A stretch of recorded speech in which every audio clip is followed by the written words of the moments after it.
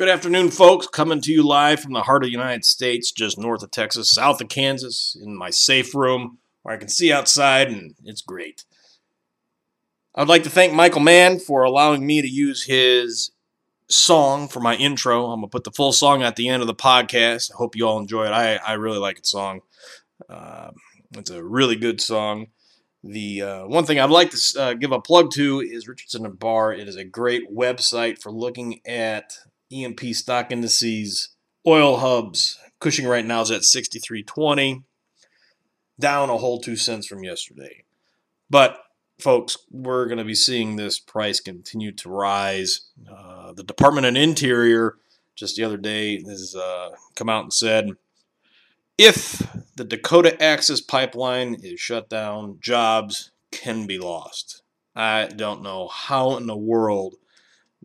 This isn't a liberal agenda anymore. This is a left agenda. We're going to start seeing major construction pipelines. This is also called Infrastructure 2, attempted to be shut down. Prices will continue to rise, and then everybody's going to be pointing their fingers, and what's going to happen is government themselves will be pulling in the CEOs of whatever company into the Senate, into some kind of dog and pony show once again, and saying, why are oil prices so high? Why are prices skyrocketing? And as things sit and look, there's now discussion of $100 oil, which is not good.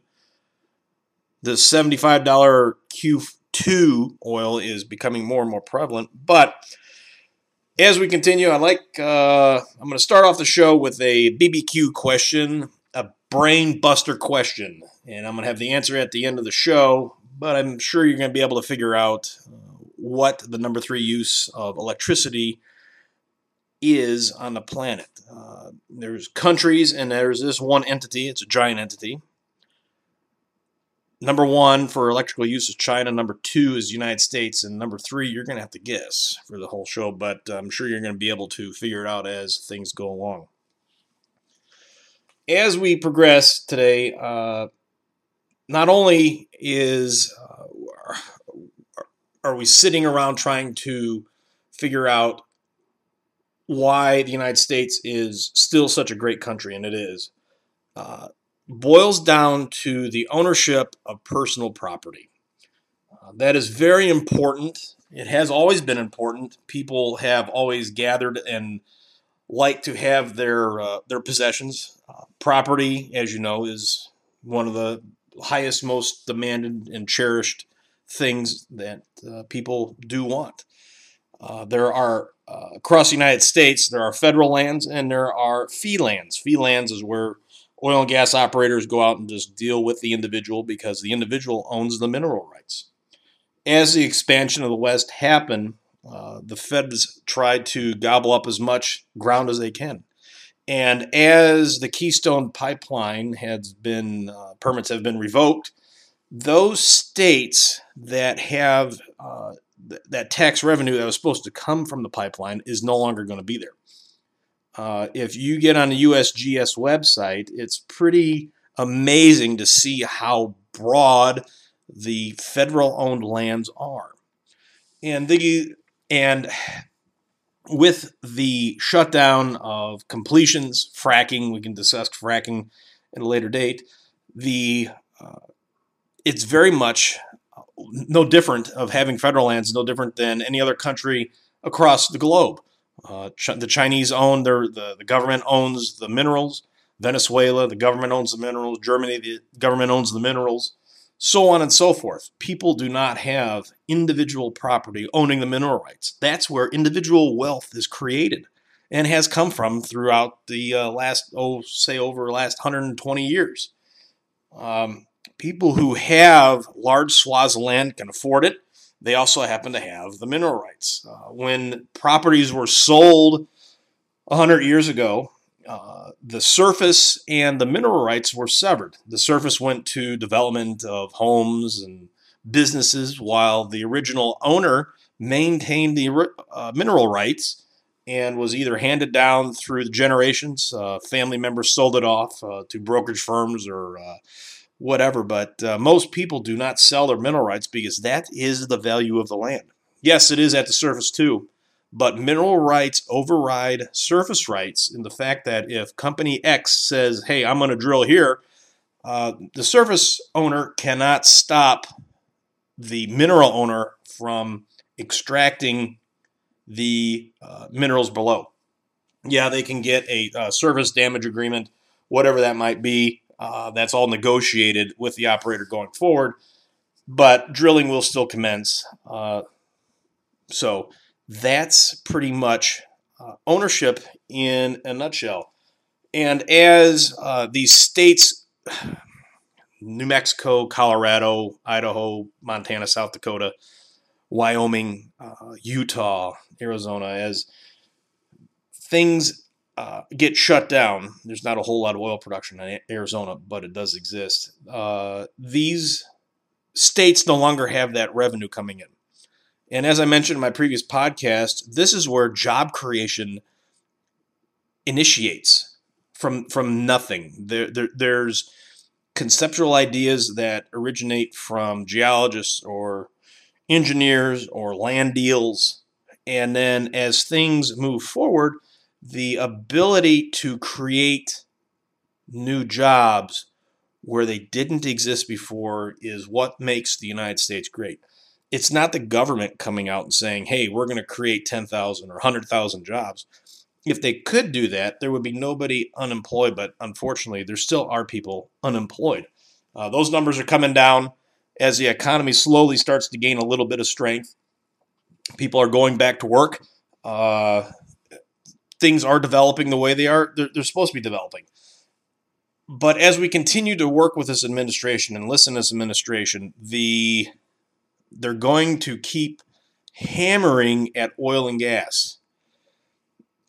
That creates a major rift for one reason. It's, as I mentioned before, it's control, but it's to drive that wedge. And I still haven't put my finger on why they want to accomplish it, but they're pushing on an agenda that tries to fit with other countries that do not have the natural resources like the United States. The United States is independently wealthy. We know that. It's been that way for generations, and a lot of people want to keep it that way. Others don't. The reason why they don't want it is because there has to be they're looking at equality. Well, no. We got to stay ahead of the curve, folks. And staying ahead allows us to stay ahead, only allows us to get ahead by having cheap forms of energy, as I had mentioned in my previous podcast. The difficult part is making sure that everybody can have access to it. And that's what's great in the United States. People do have access to all forms of energy. All socioeconomic people here in the United States have access to cheap forms of energy. You go to a poor nation across the globe, the impoverished do not have access to oil and gas, do not have access to that energy, but the people that are in charge do. That's an unfortunate thing, but that does exist.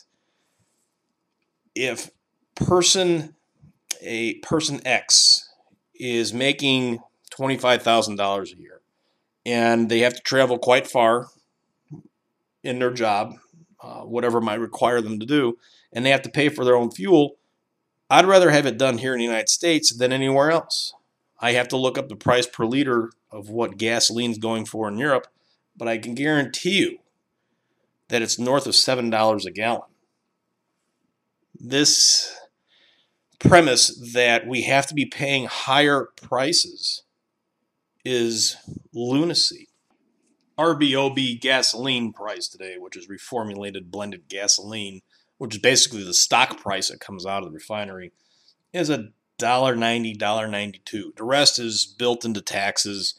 So if one is paying $3.10, $1.20 or more, is going straight back to the states or the feds for whatever it might be. And of course, they want to start, there's discussion of raising the gas tax. The funny thing is if there's more electric cars out on the road,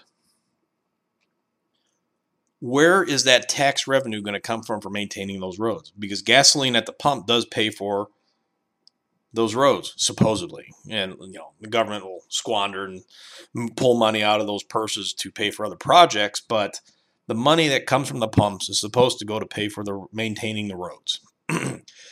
If those electric cars fill up their electrons at their house, and they go out and drive on a road and they're actually heavier vehicles than a standard car, how are they actually paying for those road taxes?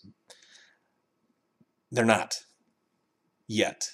And one way or another, the U.S. government's going to figure out a way to tax electricity at a greater kilowatt hour so that even if you have a gasoline vehicle and you go to fill up at the pump, they're going to find a way to tax your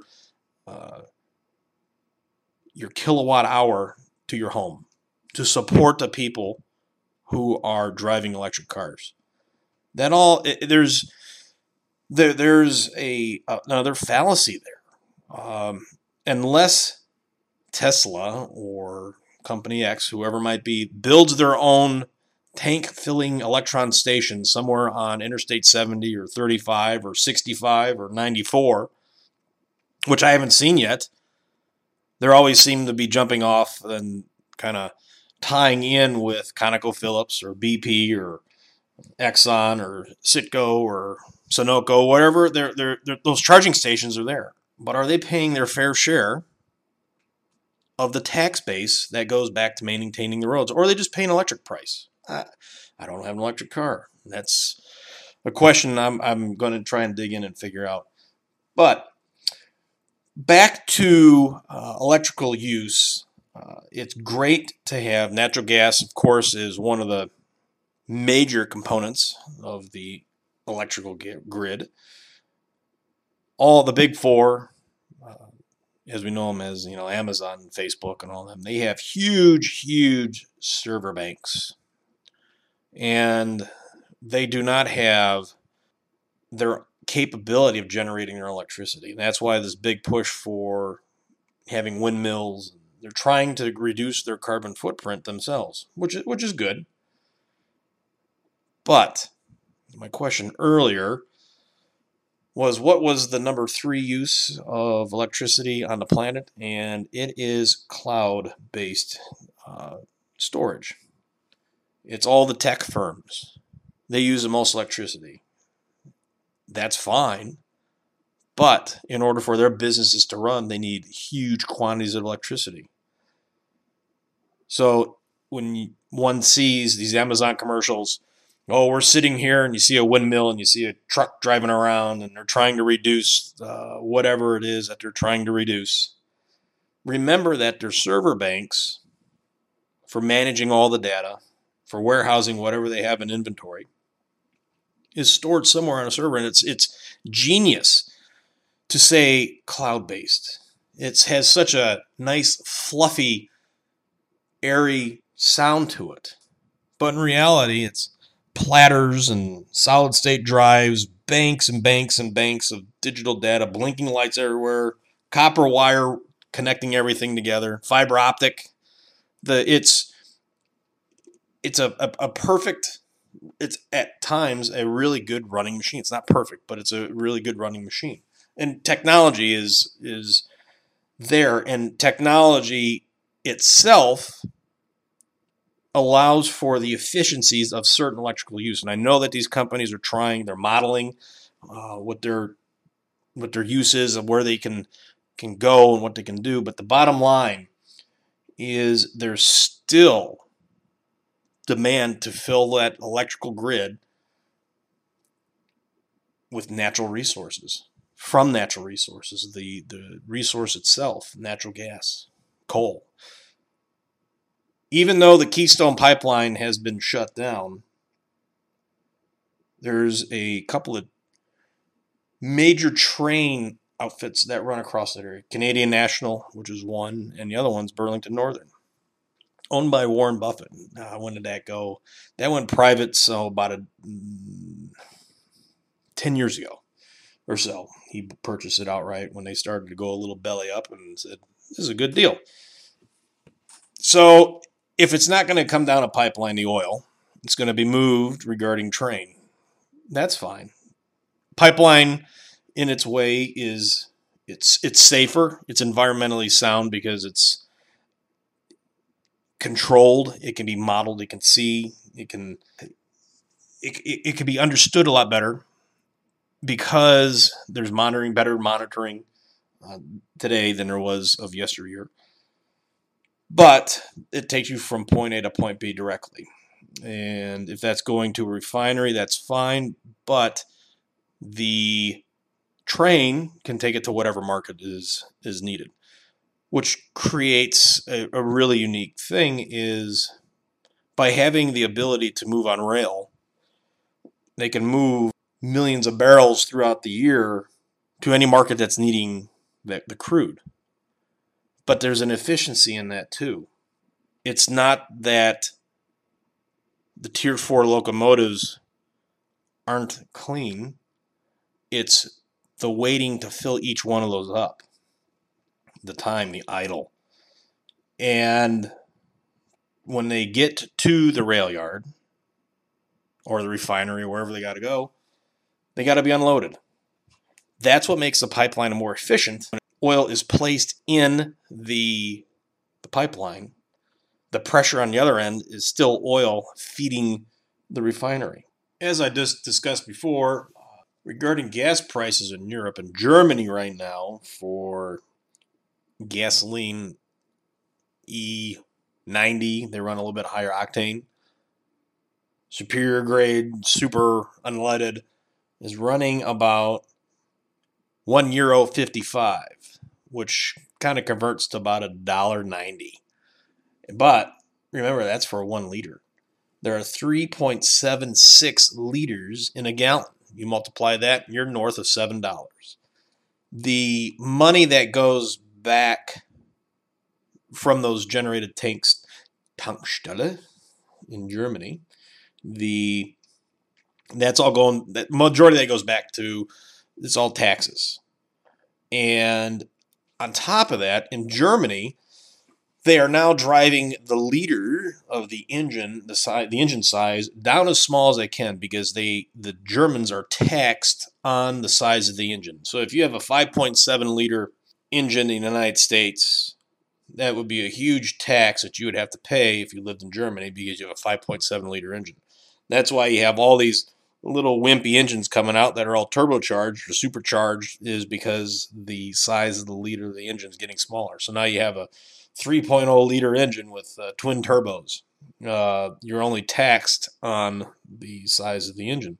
But that's what the United States is trying to go to is they're trying to model their engines after what Europe's doing. They're trying to gain those efficiencies. And not, whether that's good or bad, the tax system here, based on the amount of gas you use, it doesn't matter what size engine you have. If you burn and you travel more, you're going to pay more in fuel. Well, that's that's what makes America great. That's your prerogative. You can do if you want. If you don't want to drive, you don't have to. You can carpool. That's great. But when I go to the car dealership and they say, "Oh yeah, you can get this car in blue, but you can only get the new inline 4, whereas last year's model was the V8." It's like, hey, I like the V8. Markets used to be driven by market demand of what people wanted. Now it's slowly starting to chip away. You got to have this. You got to have this light bulb, the LED light bulb. I remember that about 12 years ago under the Obama administration. Incandescent bulbs were automatically written out in Congress, and the LED bulb was in. The efficiency. So what did people do? With normal, good, working incandescent bulbs in their home, people felt obligated to do the right thing, and they are, They went out and purchased brand new bulbs, LED bulbs, and replaced all the incandescent bulbs. It's just like the media, Blu-ray. Everybody had DVDs, then they had Blu-ray, now they have 4K, now they have 8K. How many different versions of the same media do you want? They're one of the great phrases from an engineer I work with is they are there to separate you from your money. That's exactly what they're doing. It's the same mantra that if we gain efficiencies by going smaller, then we're saving something, saving the planet. And like George Carlin said, we're not saving anything. The earth is going nowhere. We are. That is classic. That's classic. And it still holds true today. The inability for humans to recognize one of the greatest flaws is the human time scale. We place our 100-year life, that's about what we do, 80 to 100 years, we place everything on that time scale. The planet is 4.6 billion years old. It's been through ice ages, it's been through droughts, it's been through meteors, it's been through lava, it's been through all types of things. Floods, freezes, blackouts, whatever. It's still survived. And as we live in the Goldilocks zone, we place everything on a time scale of which we know it, 100 years. That's why when you see meteorologists come out and say, oh, the temperatures are increasing by a degree. This is happening. We haven't seen this in a lifetime. Well, whose lifetime? My lifetime? Your lifetime? Since 1920? 1820?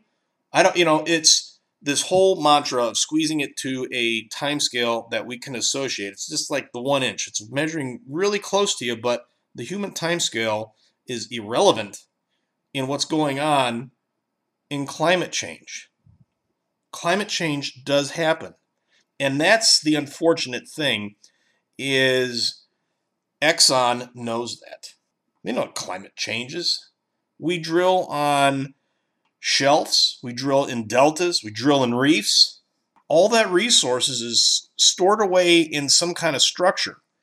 The thing is government's trying to use that against them, saying, hey, you knew that the climate was going to change because of this, and therefore the product that you're selling is causing damage to the earth.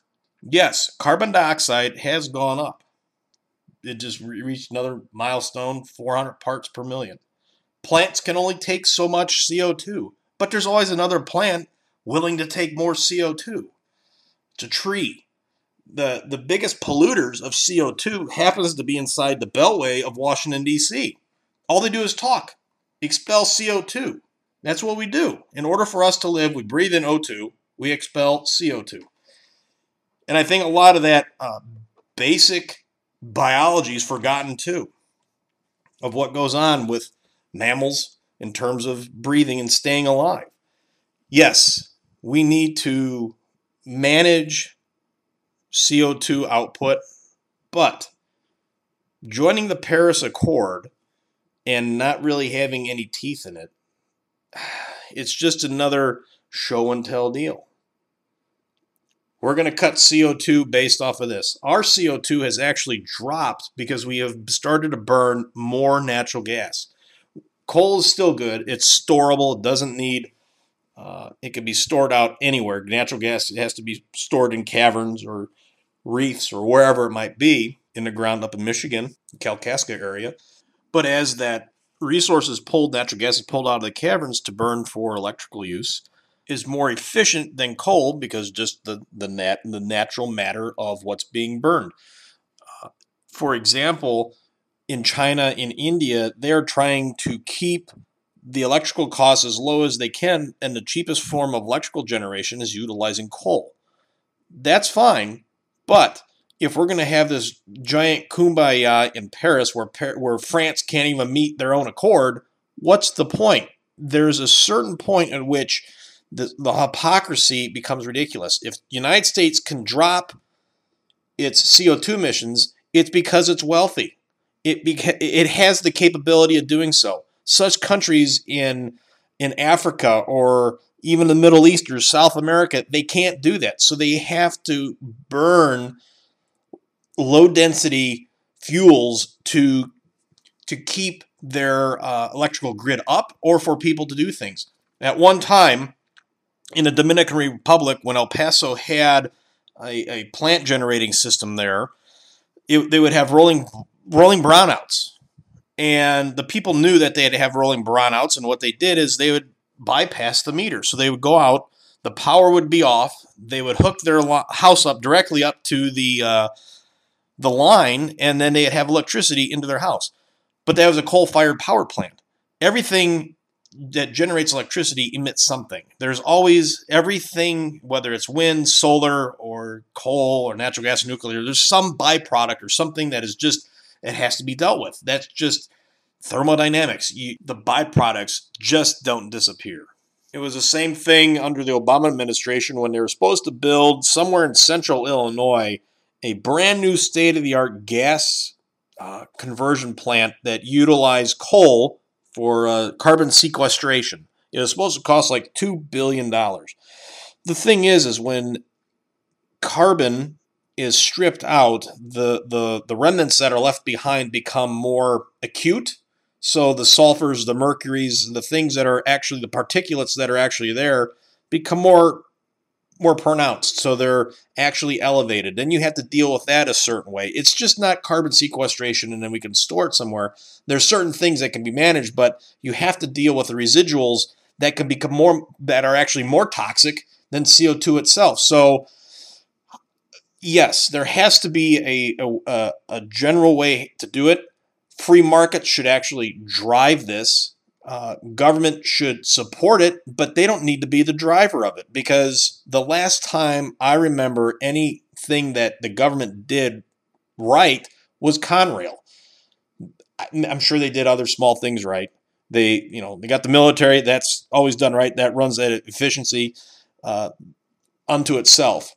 But when Penn Central, basically the Union of Pennsylvania Railroad and the New York Central Railroad, failed, it rolled up into Penn Central, and then it was so broad that it actually had duplication of the same routes. So from Pennsylvania to Chicago, they didn't gain anything. They had the same routes running from city to city. So it wasn't as if they gained any new territory. So therefore, it just continued to implode. But then Conrail came in, and then that was in the 80s. That formed a better union for them, and it actually worked. It created a viable company.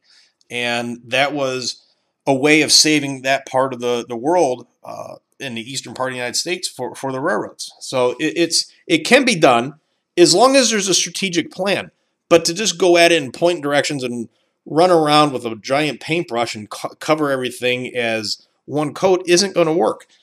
There needs to be strategic scalpel approaches. Things are much more dynamic than what they were and they had ever been. Things are a lot more complicated today. Sometimes I wish I could go back 150 years and just say, don't have to deal with any of this. But you have to deal with other issues from 150 years ago. So it doesn't matter how one slices it, that pendulum swings both ways. The thing is, we need all forms of electricity. We need to be able to utilize and use everything with efficiencies that we haven't done before. And that's going to be directed and dictated by markets. And for the U.S. government to come out and pick winners and losers to try to cripple oil and gas companies, these companies, the large ones here, we call them super majors, huge. They're really itty-bitty globally. And they might have less than 5% of the global reserves. Maybe a little bit more, but not a whole lot. They're competing against Saudi Aramco's, the other national oil companies. There's one oil company in, Qatar, whatever it might be. These companies, the Chevrons, the Exxons, they are on a different, let's say, level, and they are a bank unto themselves. To have the U.S. government chip away at their own costs while they try to fight lawsuit after lawsuit only hinders ExxonMobil, Chevron, from doing their actual job of creating and building the infrastructure to keep that resource cheap here in the continental United States. If things get so expensive here where we're paying $7 a gallon, we're going to have bigger problems. Jobs of people being able to get around aren't going to happen. Those things will shore up really quick.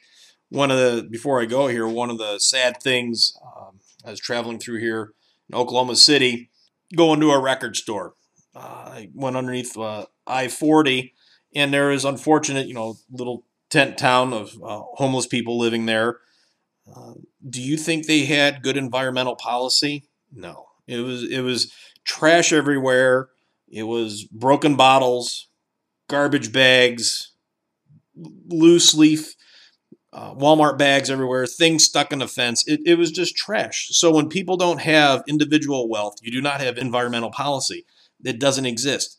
When people have wealth, you have environmental policy. And people are therefore partially willing to pay for that so that way they have a nicer environment. We have a great environment. The water's clean. The air's clean. And that's just a small little area in Oklahoma, but it's everywhere in the United States where there are little tent villages. They do not have environmental policy. Just like poor countries across the globe, they do not have environmental policy. So therefore, they need the cheapest form of electricity to be able to generate to support their own citizens or subjects or whatever they are, whatever kingdom you live in. So with that, I conclude today's show. I appreciate you jumping in. I'll have another one hopefully next week with some more content, and we'll go from there. So be well, be safe, talk soon, catch you on the flip side. And enjoy this song from Michael Mann.